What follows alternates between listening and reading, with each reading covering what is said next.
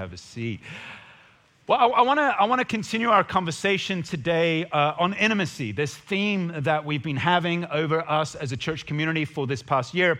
And I want to talk about what I would consider perhaps one of the most critical things that is involved, not just in your intimacy with God, but in particular, your intimacy with one another. I want to talk a little bit today about what that intimacy can look like with one another. And the topic that I'm talking about, I think, has probably the greatest power to impact a church community with the community in which it's planted in. So what we're talking about today has a significant impact into what it is to serve and to bless Hong Kong and the society around it. And not only that, but when you do what I'm talking about today well, when you do it well in your own life, it also has the power to bring you into deeper moments of freedom and joy that you perhaps can't experience in anything else. This topic is really important. The topic is what I would call the subversive act of generosity.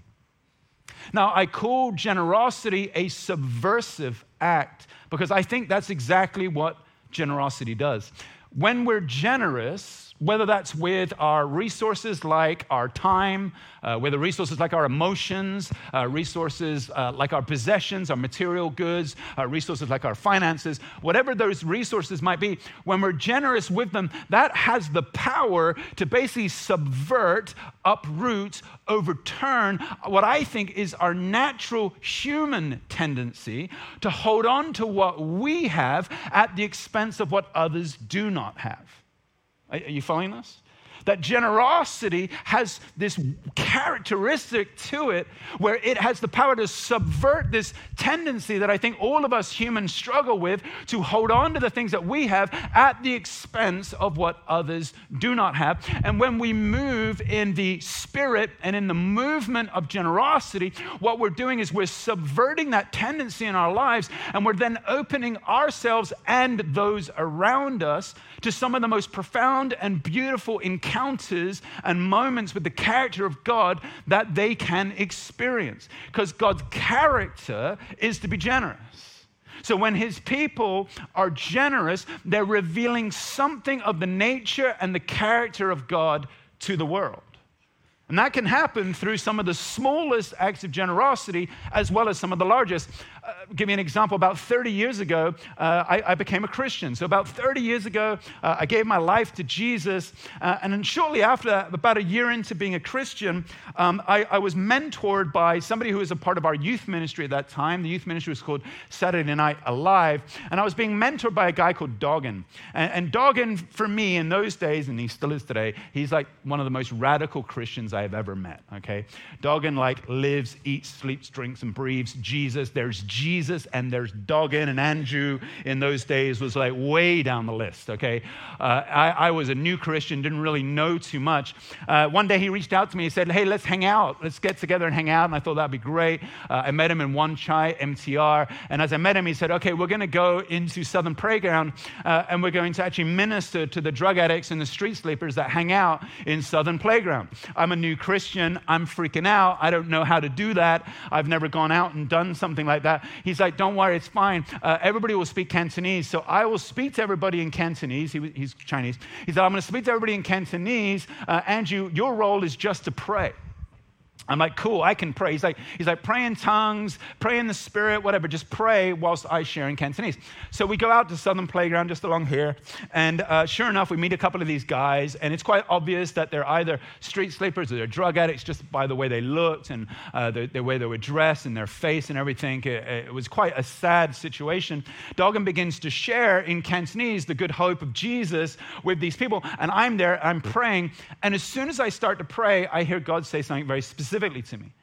He said, Andrew, I want you to take off the cross that you're wearing and I want you to give it to this man. Now, this is way before I had any idea that he knows anything about Jesus, is a Christian or anything like that. I feel like God is saying, take off your cross and give it to this man. Now, that might sound like a small thing, but this cross had been given to me by Chris. We weren't even married at the time. I think we were engaged at the time, and she'd given me this cross as like a gift of our engagement. I had given her a ring. She'd given me a cross. This was a very, very beautiful thing. It was a very precious, personal thing for me. And I was feeling like God was saying, give this to this man, this random man who I don't even think knows or has accepted Jesus into his life. And I'm like, I don't know if I can give up something that is so sentimental and so precious to me to some random drug addict. I don't think that's what I'm going to do. But as I'm praying, God is impressing this on my heart over and over again. And so eventually I'm kind of like, okay, well, I'm a new Christian. I guess I better be obedient to God. And I said, okay, I'll do this. So now Doggin's been speaking to this guy over this time for about 5 minutes. And after about 5 minutes, he turns to me and he says, have you been sensing anything in prayer? And so I said to him, well, actually, funnily enough, yes, I feel like God wants me to give this man my cross. Now, as soon as I said that, Doggin's face goes white. And he's like, oh, dude, he goes, you'll never guess what's happened. You know, I'm speaking to this guy in Cantonese. I'm preaching the gospel. I'm sharing Jesus with him. But the whole time, God's been speaking to me about giving my cross to him. And he said, you don't understand, Andrew, but my wife gave me this cross. And this cross means a lot to me. And he's like, I said to God, no, I'm not going to give him my cross. And now you're telling me that God told you to give your cross. You should give your cross to this man. I'm like, that's so generous of you, Doggin. What a giver. So I figured I better be obedient. So I took off my cross, my precious cross that my wife had given me, fiance. And as I held it out to this man, Doggin's explaining what this is. The man unbuttons his shirt, and he's wearing this, one of those kind of jade and gold Buddha, big Buddha around his neck. And as the man decides to take off the Buddha from his neck, as he gets literally over his head like this, he starts to shake. And this was the first time that I'd ever seen anyone manifest demonic, do a demonic manifestation. And he starts to shake, and he starts to shout in Cantonese, and Doggin begins to gently, talk back with him. And then Doggin takes my cross and puts it over this guy's neck. And honestly, as it went over his neck, almost at the same place that the medallion came off, as the cross went over, peace came over him. It was one of the most profoundly beautiful things I had ever witnessed. And Doggin begins to pray for this man. And the man's in tears, I'm in tears, Doggin's in tears. Doggin's feeling slightly guilty because he didn't give up his cross, But I was the good Christian in that moment. So I was in tears. And I learned that day that there's a subversive act that happens when we're generous. That there's something that gets dislodged in us when we do it. And I think it's this tendency of moving against idolatry. It's this tendency of I think we all have with the things that we have in our lives, the resources we have, we want to hold on to those things and we want to grasp a hold of them really tightly. And when we release them, we release the grasp that those things have over us. Sometimes we don't realize that when we grasp a hold of our possessions really tightly, what's really grasping is not us with them, it's them with us. That's the idolatrous nature of these things in our lives. And our act of generosity is a way of doing two things. It releases that idolatry from us. It releases that grip that those things can have on us, but it also releases the gospel outwards into the world. Does that make sense? So I want to talk to you about generosity a little bit today and link that a bit to our intimacy with God. And I want to start by telling you that there's no surprise that I'm doing this after Chinese New Year last week. Chinese New Year, where Ellison so eloquently told us that the main thing that we say at Chinese New Year, Gong Hei Fa Choi, is actually hope you get rich. Are you with me, church? It's not a surprise, therefore, that God would say, let's talk about generosity the next Sunday. I hope you get rich if it means you'll be more generous. Amen? Here's something I've noticed, though. Oftentimes when we get richer, we get less generous. And I want to talk a little bit about that with you here today as well. Let me give you some thoughts biblically, a theology of generosity to start with. The Bible is very, very clear that every single resource in this world comes and flows from the same source, and that is God. In other words, everything that we have ever received, creation itself, all the way down to every dollar that is in your bank account, every time that you have, the emotions that you have, everything that you have in your life, the Bible's very clear, that all comes from the same source. It all comes from God. Now, I want you to think about that this way. If everything that you have, all the resources in your life have come from God, then God is the most generous being there has ever been. If all of our resources are from God, then God in his very nature is generous, right? His heart is to give. This is a really important thing. His heart is not to consume and hoard. His heart is to release and give. That's the very nature of who God is. If everything comes from him and we have received, that means God has released and he has given. His generosity means that we have something that we can therefore be generous with.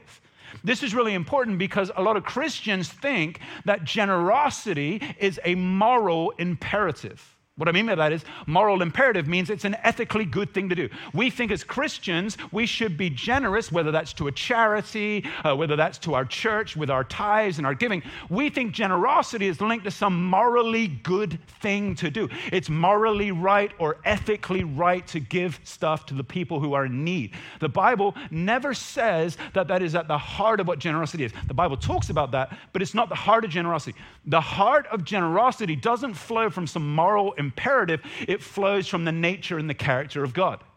In other words, we are generous because God is generous, not because it's some ethically right thing to do.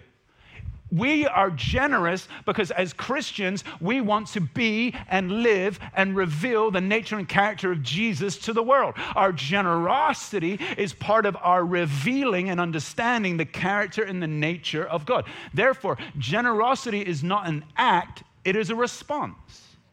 Think of it this way. Generosity is worship. Because worship is a response out of what God has done for us. So when we are generous, we're not just fulfilling some moral imperative in the world, although, of course, it's good to give to those in need. We are actually worshiping in a response to who God is. In this way, generosity is never an act, it is always a response. Therefore, generosity is a lifestyle. It should be something that flows out of us all the time. But again, what happens so often for us Christians is that we think about generosity as an act, a one-off moment. We think that generosity is a mission, one thing we should do, rather than a mindset, something of who we are. And if you keep generosity as a mission, a one-off moment, an act, there's always going to be a beginning and an end to your generosity. But if we flip that and think that generosity instead is a mindset, out of the response of the character and the mindset of God, then generosity can begin to flow in every aspect of our lives. We're not thinking, oh, I haven't given my tithe this month. We're thinking, how do I give of everything that I have to flourish what God has given around me? Whether that's my time, my energy, my resources, my talent, my possessions, and yes, of course, my tithe to the church, whatever it is, I want to give out of an overflow of a mindset that is committed to revealing the nature and the character of God in this world.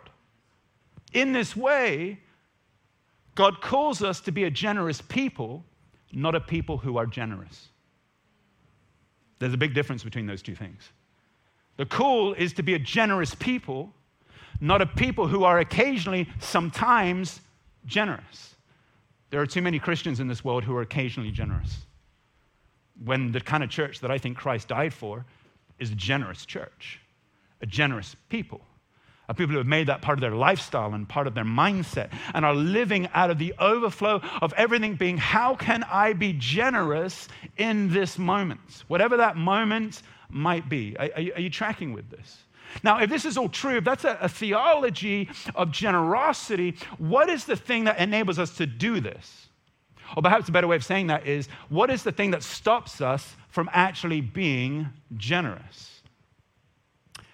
Well, I think to understand how we live out a lifestyle of generosity rather than just moments of generosity, we have to understand the role that we have in the resources God has given us. I've already said, haven't I, that God has everything in his hands and God is the one who gives. Everything is flowing from the source of God. Therefore, God's role is ownership. That is not our role. But here's the number one mistake Christians make. We think we're owners of the things that God has given us. You are not an owner of it. I'm going to say that one more time. You are not an owner of what God has given you. Your role is not ownership. That's God's role. And as soon as you take ownership of the things that God has given you, you're playing God. And that's a very dangerous thing. What will happen is you will end up controlling what you have because you think you're an owner of it. You're not an owner. God is very clear. The very first thing he says to humanity after he creates them, I talked about this 2 weeks ago when we talked about sex. In Genesis 1 and 2, he creates humanity and he gives them his creation. And he says, go and do what? Go and steward what I have given you. So our role is not owner of all the things that God has created, all the resources at his disposal. Our role is steward. You are to be a steward of God's resources. That's your role. That's what you've been called to. And stewardship is really, really important. Stewardship, it's funny, we think ownership is important and stewardship is actually a huge responsibility. Think about this. If you are a steward of all of God's resources, here's the crazy thing. Your stewardship will either release more generosity into this world, the overabundant flow of God's resources, or it'll release more poverty in this world, the inequitable distribution of God's resources. I'm going to say that one more time because I don't think anybody's getting it in this room. It's really important. Your stewardship, how you think about yourself as a steward, will either release more generosity into this world, i.e. the flow of God's resources, or you will create more poverty in this world because there will be more inequitable distribution of God's resources. So that stewardship is an incredibly important thing. How we steward will release or withhold. How we steward will mean that people will have an equitable distribution or not. How we steward will mean that things flourish around us or they won't. That's all around us. And so stewardship is the gateway to generosity. And if you think that your role is owner, you're going to be way more frugal because here's what you'll think if you're an owner. If you're an owner, you'll think, what should I do with this? If you're a steward, you'll say, what would God do with this? Come on, church. If you're an owner, you're like, okay, what do I do with this? Because this is my resource to do what I want to do with it. If you're a steward, you're like, everything I have is not mine, it's God's. What is God's heart? What is God's character? What is his nature? How should I spend? How should I save? How should I provide for my family? That's a good thing. God wants me to do that. How do I provide for my family? How do I put money away for savings? How do I have nice holidays? That's all fine. There's no problems with that. But then equally, what does God say about those things? What does God say about my possession? What does God say about my spending habits? Because everything I'm doing here is on behalf of him. This is the parable of the talents. This is God, Jesus describing this thing. Oh, there's this wealthy landowner and he gives talent to his individual servants, and those that know him well take those talents and put them to good use and produce an abundance. Those that don't know him well and are afraid of him, they bury it. Are you with me? And he comes and he says, you who stewarded well because you knew me well, you get to enjoy my kingdom. You who stewarded poorly because you don't know me very well, you buried. And this is the connection between intimacy and generosity. The more intimate we are with God, the better stewards of his resources you'll become. When we understand his nature and his character and who he is, the better it is that we are to release those things into the world. We begin to understand how God would treat the money in my bank account, how God would treat the time that I have each week, how God would treat the talents and the gifts God's given me, how God would treat my emotional capacity that I have towards those around me. When I understand that I'm a steward, God's resources can flow. And my relationship with him, my intimacy with him, is the gateway to whether that's going to flow well or whether it's not. Intimacy and generosity are linked. Helpful so far? All right, I've got about 5 minutes left, which is really bad because I have about 15 minutes more. Is that okay? Can you hang with me for a few more minutes? Because I actually want to go to Scripture because you're probably thinking, like, is Andrew ever going to talk about Scripture ever? So let me open up the Word of God. And this will just take about 15 minutes. But I want you to see here from Ecclesiastes something that is really important about stewardship.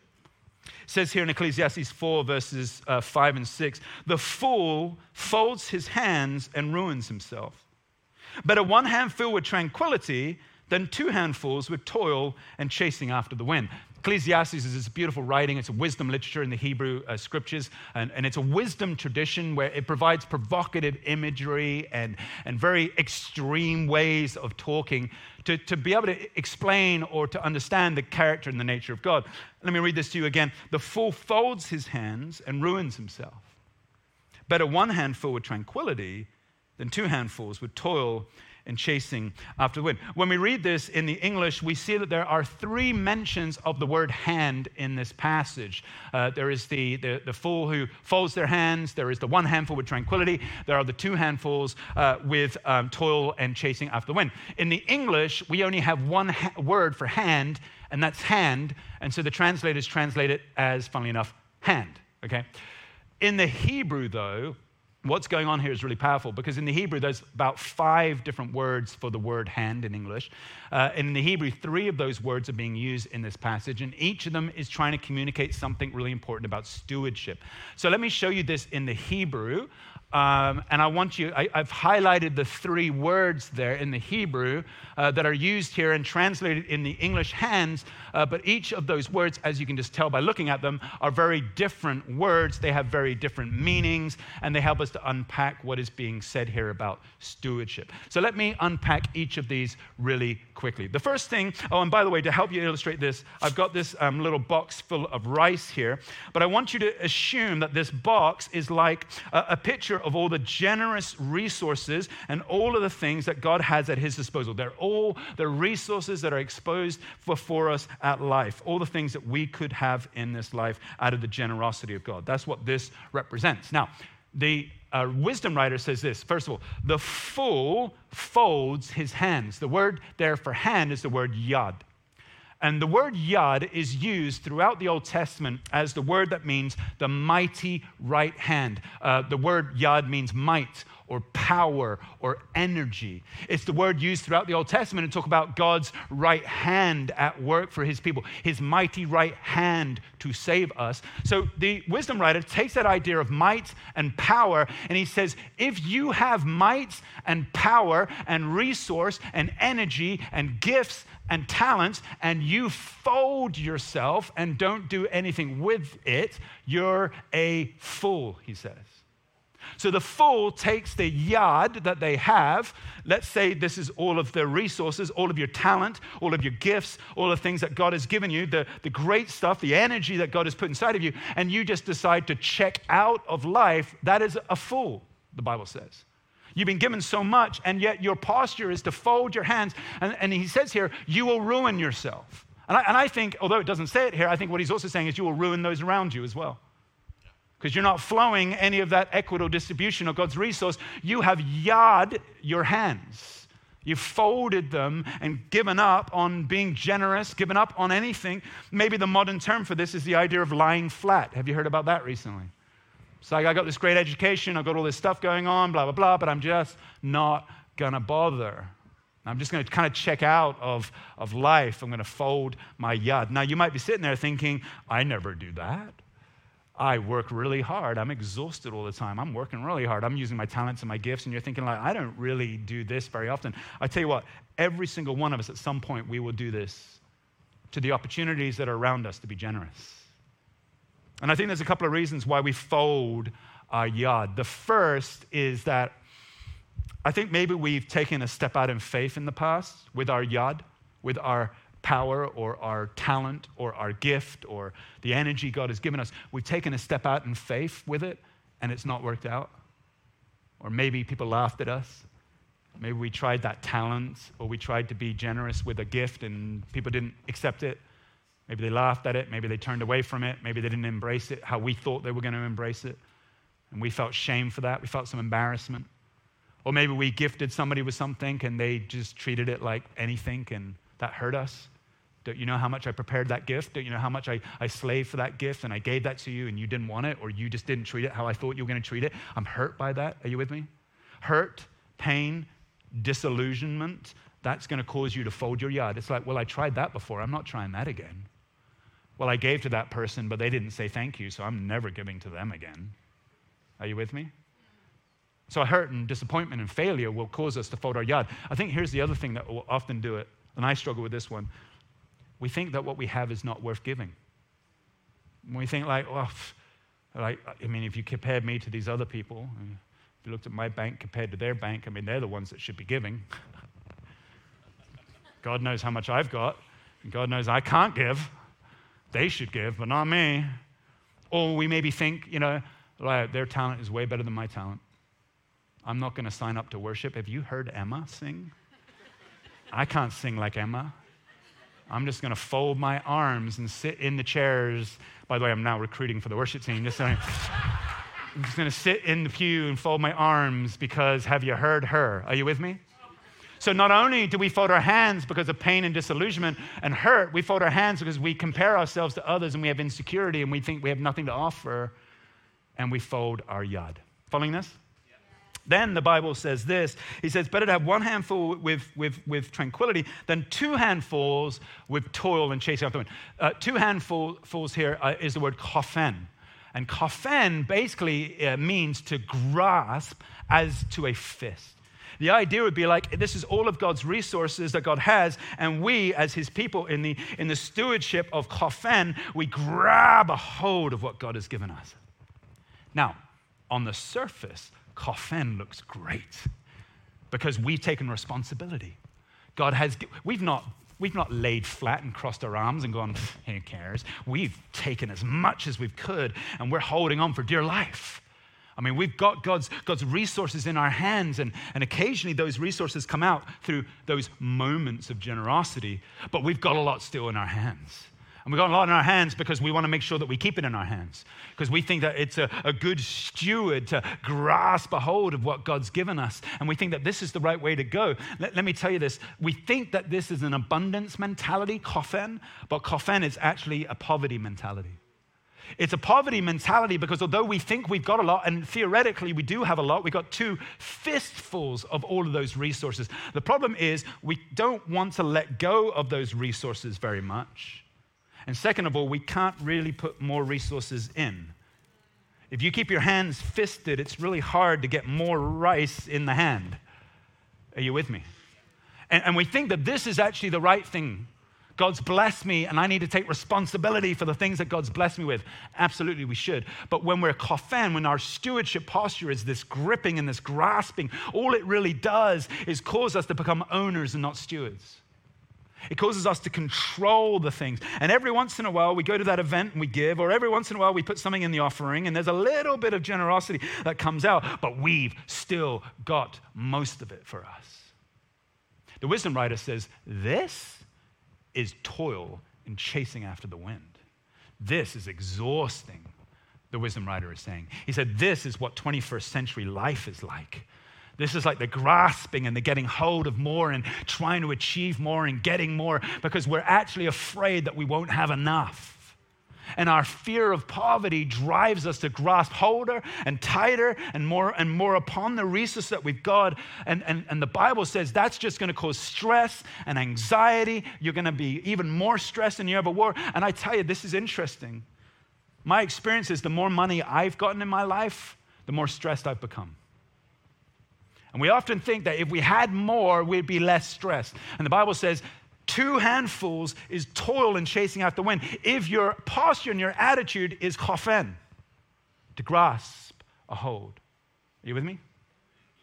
So if it's foolish to fold your yad when you've been given all this great opportunity, but it's also foolish to grab a hold of it as tightly as possible, and that's just stress and anxiety. Is there a better way? Well, the Bible says this. It says, that's like one of those miracles. Mercy's coming out of the Bible. It says here, better one handful with tranquility. I love this. Better one rather than two. Better less than more and have tranquility, the Bible says. Now, the one handful here is the word chaf. And chaf is the picture of a hand open and palm facing upwards.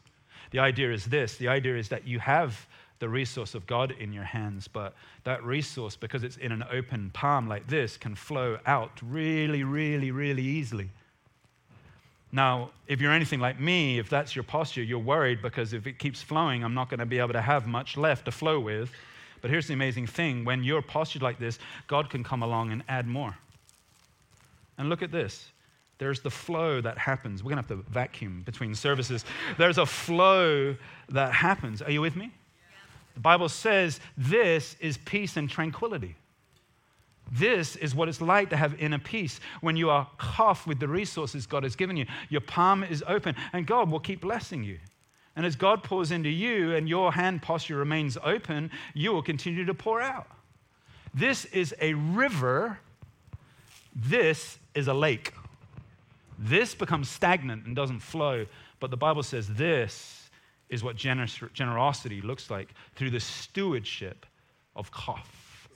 Better to have one hand open than two with toil and grasping after the wind. So, as I bring it all to a close, here's the question for you. Which of those postures is you? And if you're anything like me, you're saying all three. That there are moments where you know you've just given up. And you've just folded your hands and said, can't be bothered anymore. And there are moments where you have grasped tightly and you're holding on and you feel that stress and that anxiety. And there are moments perhaps where you are open-handed and you feel the inner peace and the beauty and the wonder of God when you're doing so, and yet you find yourself just going back and forth between the two. Are you folded? Are you fist? Or are you free? If you find yourself folded, here's what I want to encourage you to think about. What areas of pain or hurt or insecurities are there for you that would cause you to fold your hands so often? If you're fist, the question you should ask yourself is, why don't I trust God enough that I feel like I need to hold on to all these resources as tightly as possible because I don't think I'm going to get again? Why is trust an issue for me?